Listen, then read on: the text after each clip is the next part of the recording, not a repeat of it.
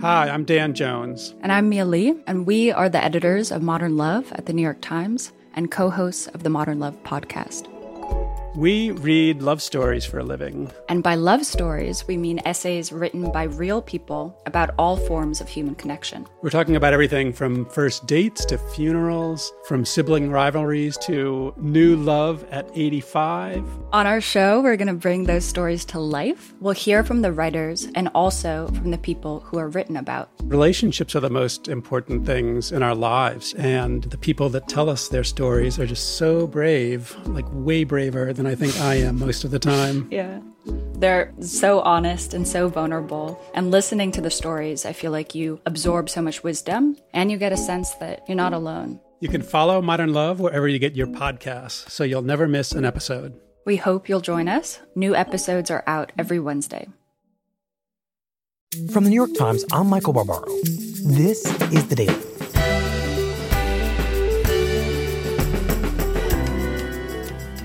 Today, for decades, despite a swirl of allegations around him, Michael Jackson earned the world's admiration, bewilderment, and pity. Times culture critic Wesley Morris on the moment that ended for him. It's Friday, March 8th. Wesley, this is the second time in 2 weeks that we had you on to talk about culture. I know. Aren't you sick of me already? Not at all. Okay. What do we need to talk about this week? It's probably Leaving Neverland, this Michael Jackson documentary. Not a trailer or even a single clip of this new documentary has been released ahead of its debut today, but that has not slowed the buzz behind it. I became aware of this movie as it was making its way toward Sundance in January. It's probably right now the most talked about film at Sundance. One of the hottest tickets at Sundance is also one of the most controversial. I also knew, on the other hand, that there were these camps of people who were going to try to stop the movie from being screened because it's about Michael Jackson, and it's about some terrible things that Michael Jackson is being accused of having done. This morning, police in Utah are preparing for possible protests at the Sundance Film Festival. And there is a strong camp of Michael Jackson fans and supporters that do not want lies in their eyes spread about him. Heightened police presence in Park City this morning, following reports of death threats against the director of the doc. The film about the beloved icon, so contentious, police are on high alert and bracing for protests. The Jackson estate has denounced the documentary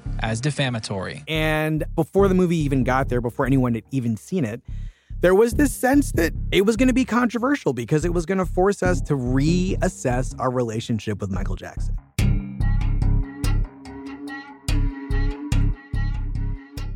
And what about you? How are you approaching the idea of this movie?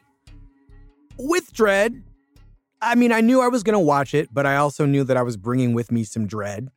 I loved Michael Jackson as a kid, and it wasn't just so much that I loved the music, although there was that. Mm-hmm.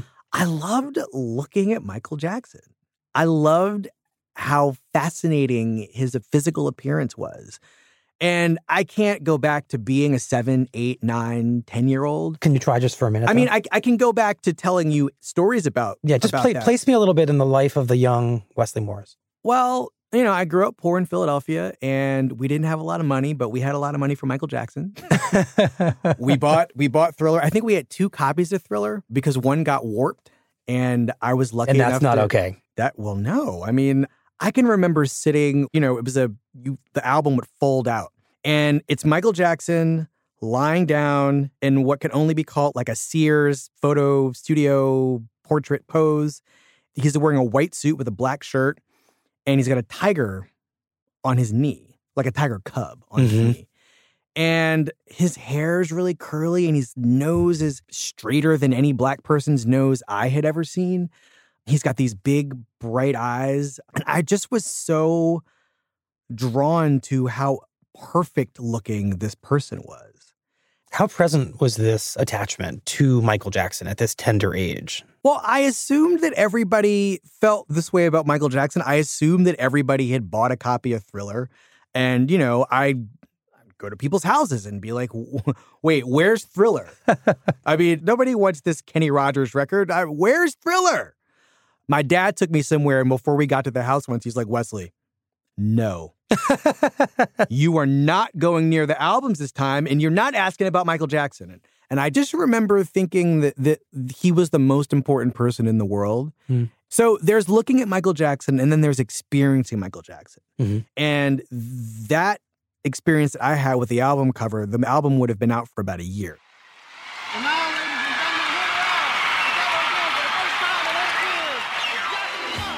It's 1983, and I'm watching this Motown 25 special, which is a gathering of all of Motown's greatest artists. And at some point, when I had you to myself, I didn't want you around. The Jacksons come out, and they're all together, all the grown brothers. They're performing. They do their most famous songs.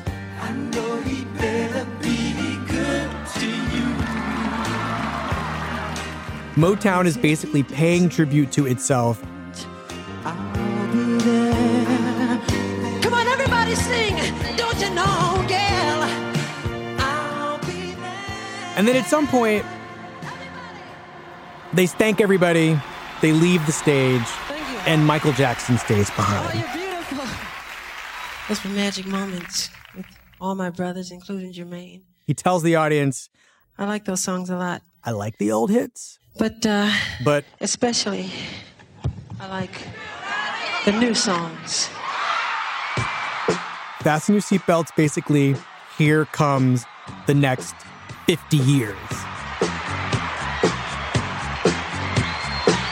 It was just a new sound. It pulled in rock, it pulled in African rhythms, and he is leaping onto his toes. He is swinging his leg up in kind of what I can only call like a chicken flap.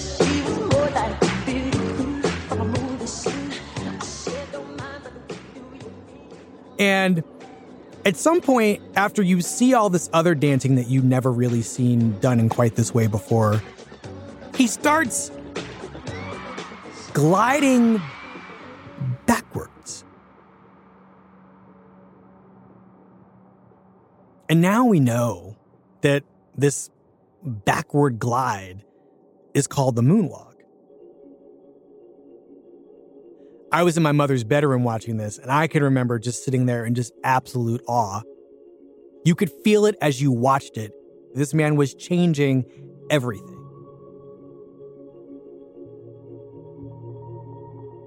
In terms of historical American events, you know, on the one hand, you have the moon landing, and then you have the moonwalk. And I would argue there's probably no other artist who is as important to where popular music currently is than Michael Jackson. You can hear him actually sampled in other people's music. You can hear other artists who've built entire careers. Artists you probably wouldn't even have if there was no Michael Jackson. Justin Timberlake. Tell me what you really like. The Weeknd. Baby, I can take my time. We don't ever have to fight. Britney Spears. Oh, baby, baby. Bruno Mars.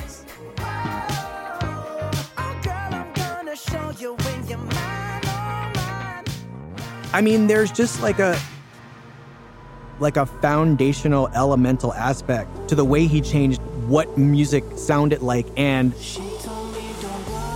how we responded to it. Like, the dancing that we do is in some ways, many ways, Michael Jackson dancing.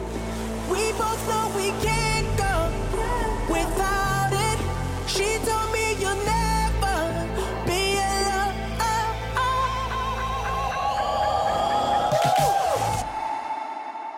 So I'm thinking about all of this as I am dragging myself through the winter weather to go watch this movie. That's a lot to carry with you into a screening, a movie theater. Your childhood, all of American culture. That's not nothing. No, it's not nothing. But it's weird, though, because I carry it with me all the time. The reason that it was so heavy, and I think the reason that a lot of people are experiencing this heaviness and this dread about this movie is like, I'm carrying around baggage I didn't even know I had. And then all of a sudden, it feels like baggage. You know, it feels like this thing you've been lugging around with you all these years, this love of Michael Jackson. And now, like, this rocket ship to bliss. That is not an easy thing to be willing to let go of. Well, talk me through this. You have to sit down and watch this movie. Yeah. Where did you watch it? The first time I watched it in an office. It was basically a conference room at HBO. They showed me the movie. I was alone in a nice little corner conference room with a TV, and, you know, it was me and my notepad and all my baggage. And it was funny because I watched it by myself, and I realized once I was there and the door was closed and this thing was starting that, like, I didn't want to be there anymore. I looked around and I'm like, I don't want to do this. I don't want to do it. But, you know, I'm a professional. Like, what does it look like if I open the door and ask if we can stop? Can we stop? But the ride had already left the bay. So I stayed, and I watched the whole thing, all 4 hours. And what's the first thing that you notice about the film? Oh my God, it's so quiet. It's really quiet. I think when I was with him, he was happy. He's Michael. You don't understand. You don't. Kids and animals, they all He was at the peak of his creativity, and he was at the peak of his success. It's a lot of string music. But what you really are aware of is just that you're going to hear two people and the people in their lives talk about their relationship to Michael Jackson. He was already larger than life. And then he likes you. And who are these two people? One of them is Wade Robson. Wade won a dancing competition this week on Thursday night at Intrapilli. Wade Robson met Michael Jackson as a Michael Jackson impersonator. I started to like Michael, and I started copying the moves, and that's how I started dancing. I would say the best one I have ever seen in my life. I'm talking about like a 6-year-old kid. Wow. I want to be a star and keep everybody happy while I'm doing it. He was good early. And the other is James Safechuck. Michael? Who began as a child actor. He was cast in a Michael Jackson commercial. Mr. Jackson? And that's how they met. Looking for me? I was prepared for this movie to begin with the allegations, right? I was prepared for them to just be like, here's what Michael Jackson did. But that's not really how it goes. We went into the closet and we're looking at his stuff, and he told me I can pick out a jacket. I could have that, would be mine. I picked the Thriller jacket. How it goes is each person who speaks as though they're in the present moment that they're speaking about. And I took it home. I wore it to the grocery store. It felt great. Out of all the kids in the world, he chose me to be his friend. And he's holding my hand. I was really struck by how, even though you know what's coming, and this is sort of a comfort in a way for, I would imagine for lots of people who were dreading watching this movie, they're talking about, as children, how much they loved Michael Jackson. The days were filled with playing tag, watching movies. He taught me how to do the moonwalk. They got to do the thing that I sat on my living room floor dreaming about. I came on at the end of the song Bad. I had a bad outfit on that was just like his. It seemed as a kid so fun being one of the kids in Michael Jackson's orbit. And so I would dance. We side moonwalked and did a few moves together. I got to relive that for a little tiny bit. And then they start talking about the turn the relationship takes into a sexual relationship. I was 7 years old when this began. And what do they describe? And I recognize that these are really traumatic memories that they're talking about. Well, I mean, all kinds of things that are graphic in nature, masturbation, oral sex, lots of kissing. And you also learn how Michael Jackson was kind of fostering these relationships and keeping the boys close to him. You know, he started talking about how much he loves me. What this is us, how we show our love for each other. The other people are ignorant and they're stupid. They'd never understand. If they ever found out what we were doing, about this sexual stuff, that he and I'd be pulled apart, and that we'd never be able to see each other again, and that he and I would go to jail for the rest of our lives. You start to think that your parents are bad and that Michael is good. So you're seeing the mechanisms by which he is creating proximity and loyalty to these boys. There's a kind of choreography at work here. You also learn that Michael told them not to go to school, that he would be the person who would teach the kids things. The psychological gamesmanship that he deployed in these relationships is also shocking.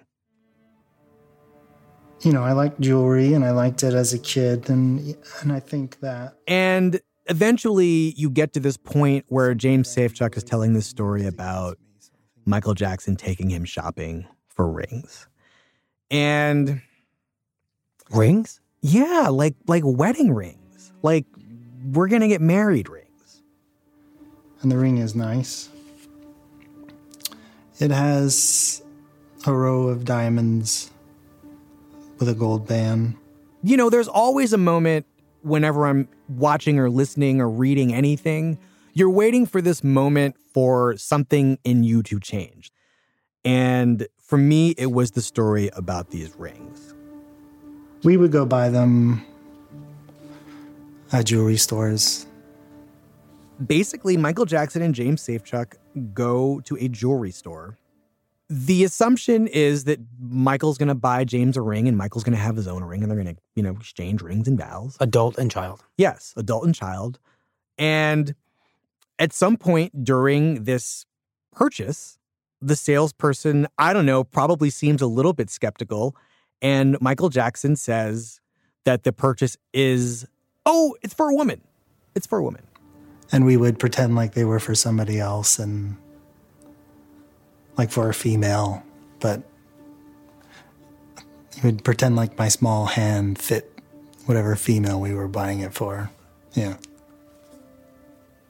You know in this moment that Michael Jackson knows the difference between right and wrong because he lies. My hands are shaking just holding them.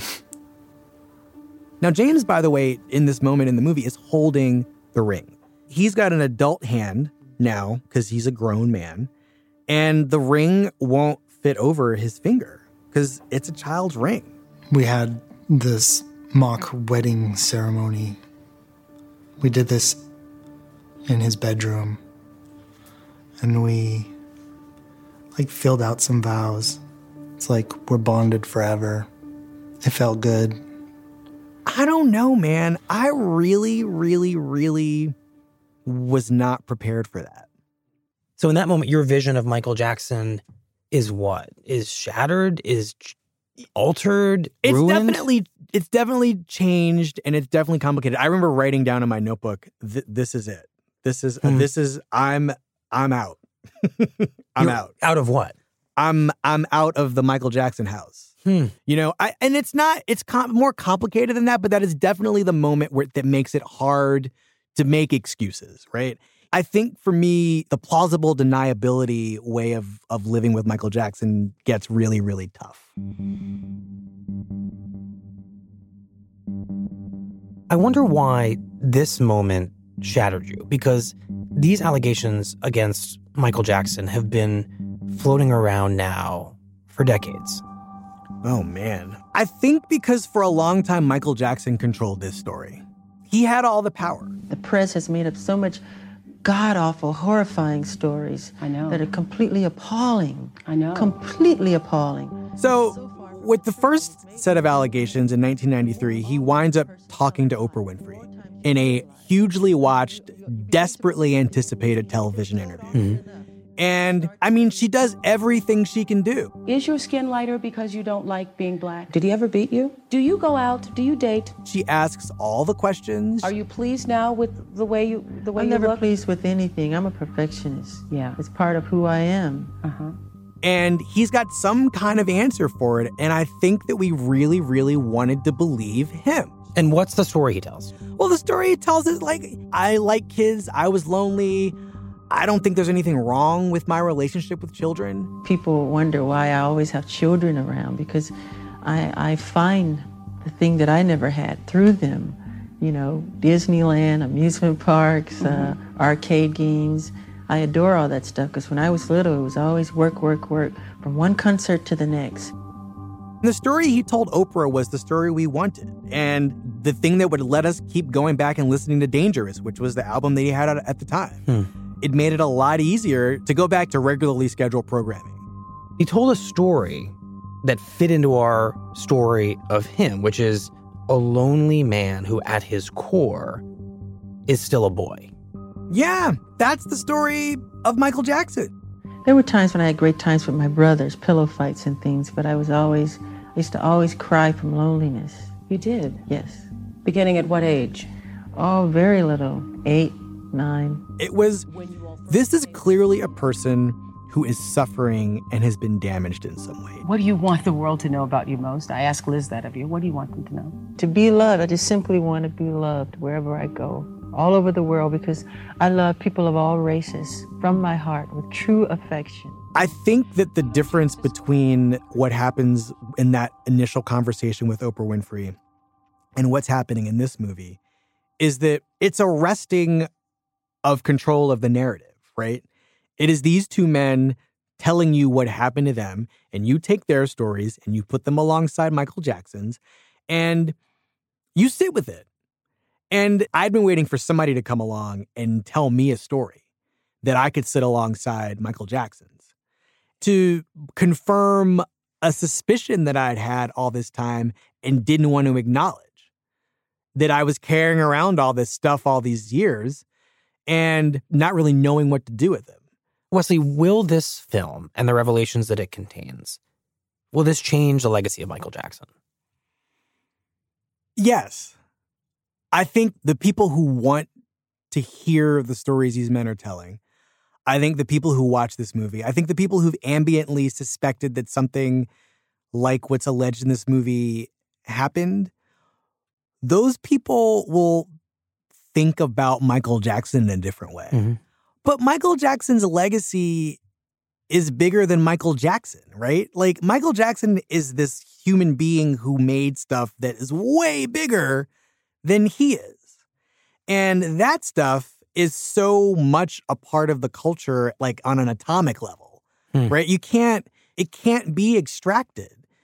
We can't cancel Michael Jackson because canceling Michael Jackson means canceling America in some way. Canceling some part of ourselves. Like a huge part of not just our love of music, but our sense of who we are as a people. Mm-hmm. I mean, the tragic thing about Michael Jackson is an American tragic thing. It is a story about race. It is a story about growing up poor and becoming extremely rich. It is a story about sexuality and gender and racial transformation in your physical body. I think that he means too much to delete or cancel. I mean, you make one thing go away, but you're still dealing with all this other stuff. I just feel like he's so much bigger than what he physically was. And I think the stories these men are telling need to go in the space that we culturally have been waiting to put a story like this in based on everything we already knew about Michael Jackson. Wesley, it has felt to me like with these other Me Too stories, there's been a very clear path to follow. Somebody should get fired. They do get fired. Somebody should go to jail. They do go to jail. Oh, I see where you're going. Somebody gets justice. Mm-hmm. But that can't happen here. No. Michael Jackson is dead.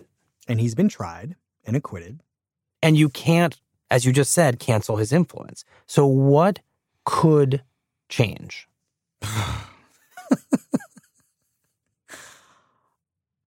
Well, he can't change because he's dead. The music can't change because it's already been made and we've thoroughly absorbed it.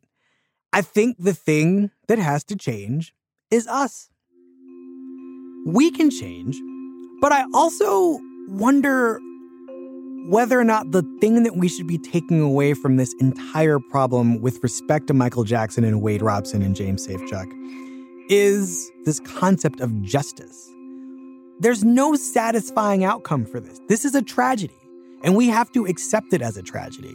And I don't think the way we accept a tragedy is by covering our ears when you hear a Michael Jackson song. We're past that now. I think what we have to do is figure out a way to live with a thing that we've been living with this entire time. We have to be able to hold space that incorporates the bad stuff with the great stuff. It's the only way this is going to work, because this is not going to stop happening. And it's obviously not just famous people. It's everybody. It's coaches, it's priests, it's politicians. It doesn't work to just make people go away and not deal with the sort of root problem of this behavior. And I think with Michael Jackson, I think that the reason the what do we do now is so dissatisfying is because there's nothing to do but listen and move through the world aware that this person did this. And it can't be undone. These guys don't get their childhoods back. There's no jail to put this man in. There's no place to send him. And the work is on us. And I think part of the reason that people want either an easy answer or don't want to know anything is because we don't want to do the work. It's hard work. The work of just living with it. The hard work of trauma. And that's what we're talking about. That's just called being a human being.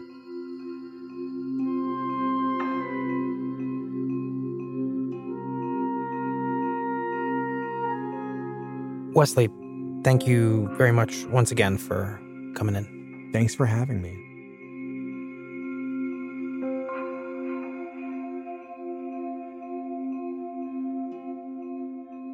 In the latest episode of their podcast, Still Processing, Wesley and his co-host, Jenna Wortham, further explore their love for and discomfort with Michael Jackson. We'll be right back. This podcast is supported by Facebook. It's been 25 years since lawmakers passed comprehensive internet regulations, but the internet has changed a lot since then, and it's time for an update. That's why Facebook supports updated internet regulations to set clear guidelines for addressing today's toughest challenges, like protecting privacy, fighting misinformation, reforming Section 230, and more. See their progress on key issues and what's next at about.fb.com/regulations. Here's what else you need to know today. Thank you, Mr. Speaker. Let's all be honest with each other. We are here today, right now, because of anti-Semitic rhetoric from one member of this chamber said again and again and again. On Thursday, House Democrats overwhelmingly passed a resolution that was originally intended to condemn anti-Semitism after controversial remarks from Democratic Representative Ilhan Omar, but was rewritten at the last minute to condemn a variety of bigotries, including anti-Semitism, Islamophobia, and white supremacy. I will continue to urge unity in the face of anti-Semitism, Islamophobia, xenophobia, homophobia, transphobia, racism against African Americans and Latinos and Asian Americans, and other forms of prejudice. The new language broadened the measure's appeal among Democrats, who feared Omar was being unfairly singled out for criticizing Israel, but it drew unexpected opposition from House Republicans. We came here to condemn anti-Semitism, but this resolution, as changed up over the last hour, now condemns just about everything. And the reason that is so dangerous is that anti-Semitism, hatred for the children of Israel, is a very special kind of hatred that should never be watered down. 23 of those Republicans voted against the measure, putting them on record as opposing legislation that denounces discrimination. And that's why I'll vote against it. It's watered down. Expired. The sentiment. Gentleman's time has expired. And President Trump's former campaign chairman, Paul Manafort, was sentenced to nearly 4 years in prison on Thursday for a series of financial crimes, including bank and tax fraud.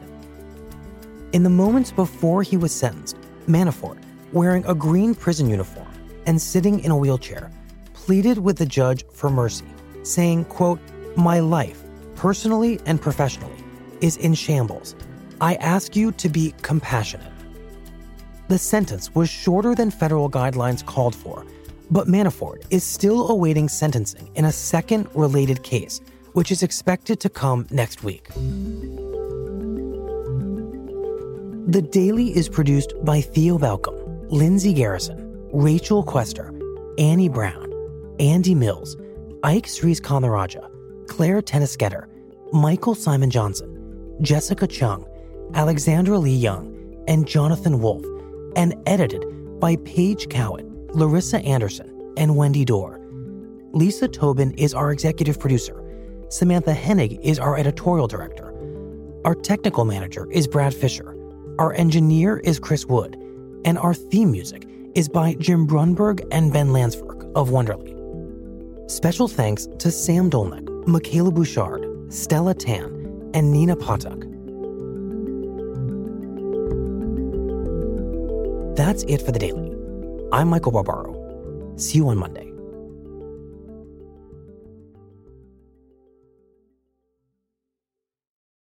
When times became uncertain, Womply pivoted their technology platform and committed to help small businesses and self-employed workers get approved for their PPP loan. In just a few months, Womply has helped 1 million businesses across America to secure much-needed funding so they can continue to stay open and serve their communities. Womply helps small businesses thrive. Visit Womply.com to learn more.